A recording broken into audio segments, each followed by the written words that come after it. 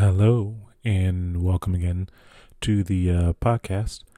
And I want to bring up something that kind of came up in my mind or in my spirit, in my heart, however you want to word that, as we are talking about the Bible and the things I was reading today. So I have a app, the Bible app. It's by Life Church. It's a great, easy app to be able to get some daily doses of word. Easy for a beginner to be able to get in to start just reading the Bible and getting to know that. It doesn't really come with any real commentary or anything like that, but it's a really nice app to be able to have it be a part of. And the Bible app has a verse of the day, and today's verse of the day is John 14:27. And the verse reads, "Peace I leave with you, my peace I give to you. Not as the world gives, do I give to you. Let not your hearts be troubled, neither let them be afraid." And what really got on me is that beginning of that verse, peace I leave with you, my peace I give to you. And not as the world gives, do I give to you. So, first of all, how does God give us peace? Because he says he gives it to us, but not as the world gives it to us. And what the world's going to do is the world's going to try to give us the peace by giving us the different things that make us feel secure. So for financial peace, he's going to give us in a way for us to the world's going to try to say you need all this extra money in order to have financial peace. And if you want physical strength, you need all these different things to have the physical strength. Like you need to have all the residuals to receive the benefit of what you want. And the scriptures, the Bible, Jesus, being a Christian, it's not about that at all. You don't need all these extra things. What you need is you need to have a connection with Jesus first. You feel those things first, and then the benefit of that, or the fruit of that comes. You have the seed first. You start out with it incomplete, and as you keep working on that and trying to feel that and growing that, then it grows into what you need. And that I really can support that, or I really start supporting that thought process in when Paul's letter to the Philippians church. We're in Philippians, we're in chapter 4, and he starts out in chapter 12. I know how to be brought low, and I know how to abound. In any and every circumstance, I have learned the secret of facing plenty and hunger, abundance and need. I can do all things through him who strengthens me. And so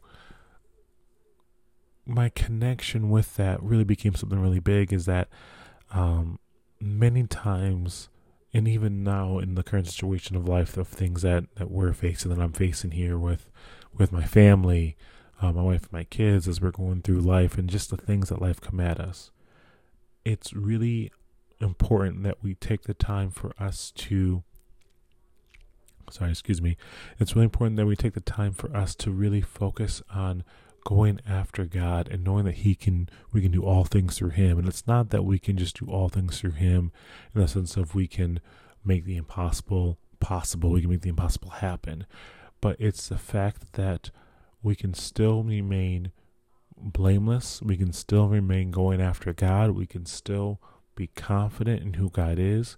We can still become and be the perfect bride he has called us to be, because it's him who gives us strength through all of this. It's less about the stuff and more about the state of mind. And if you go through the Old Testament, there's many times where God wants the Israelites, wants the people of the world to enter into his rest. It says in the Bible, I can't remember exactly where it is, but I swore in my wrath that they will not enter my rest. He talks about this in 2 Kings as well. And in that entering the rest is like on the seventh day, God rested from all his work. It's not that he rested and went back to work. It's that on the seventh day, God rested. His work was finished. What he was going to do has been completed. And that when we take the Sabbath day to rest, the Sabbath day is for us to try to mimic what God is doing on a continual pattern. And it's not just work 6 days and rest on the seventh day. It's about making sure that we are always aligned ourselves and understanding and knowing that on that rest, that God is God. When it says to be still and know that he is God, it's about being able to sit in that rest and be able to know that no matter what's going on in all the situations, everything that's happening, that we need to be able to realize that God is the God of all things, that he is in charge, that he is important. Important is a terrible word to say, but that he is all-knowing, that he is all-powerful, that whatever he says is going to accomplish, that's what's going to happen. If he says it's going to happen, it's going to happen. And being able to rest and know, be able to not worry or fret, because we know that God is in charge, and that even when we walk through the valley of the shadow of death, like in Psalms 23, walk through the valley of the shadow of death, we will fear no evil, because we know that God is with us. That feeling of the peace that God gives, the peace that passes all understanding, is the peace that we know that God's got this, and that if we can rely on him, we can get through it.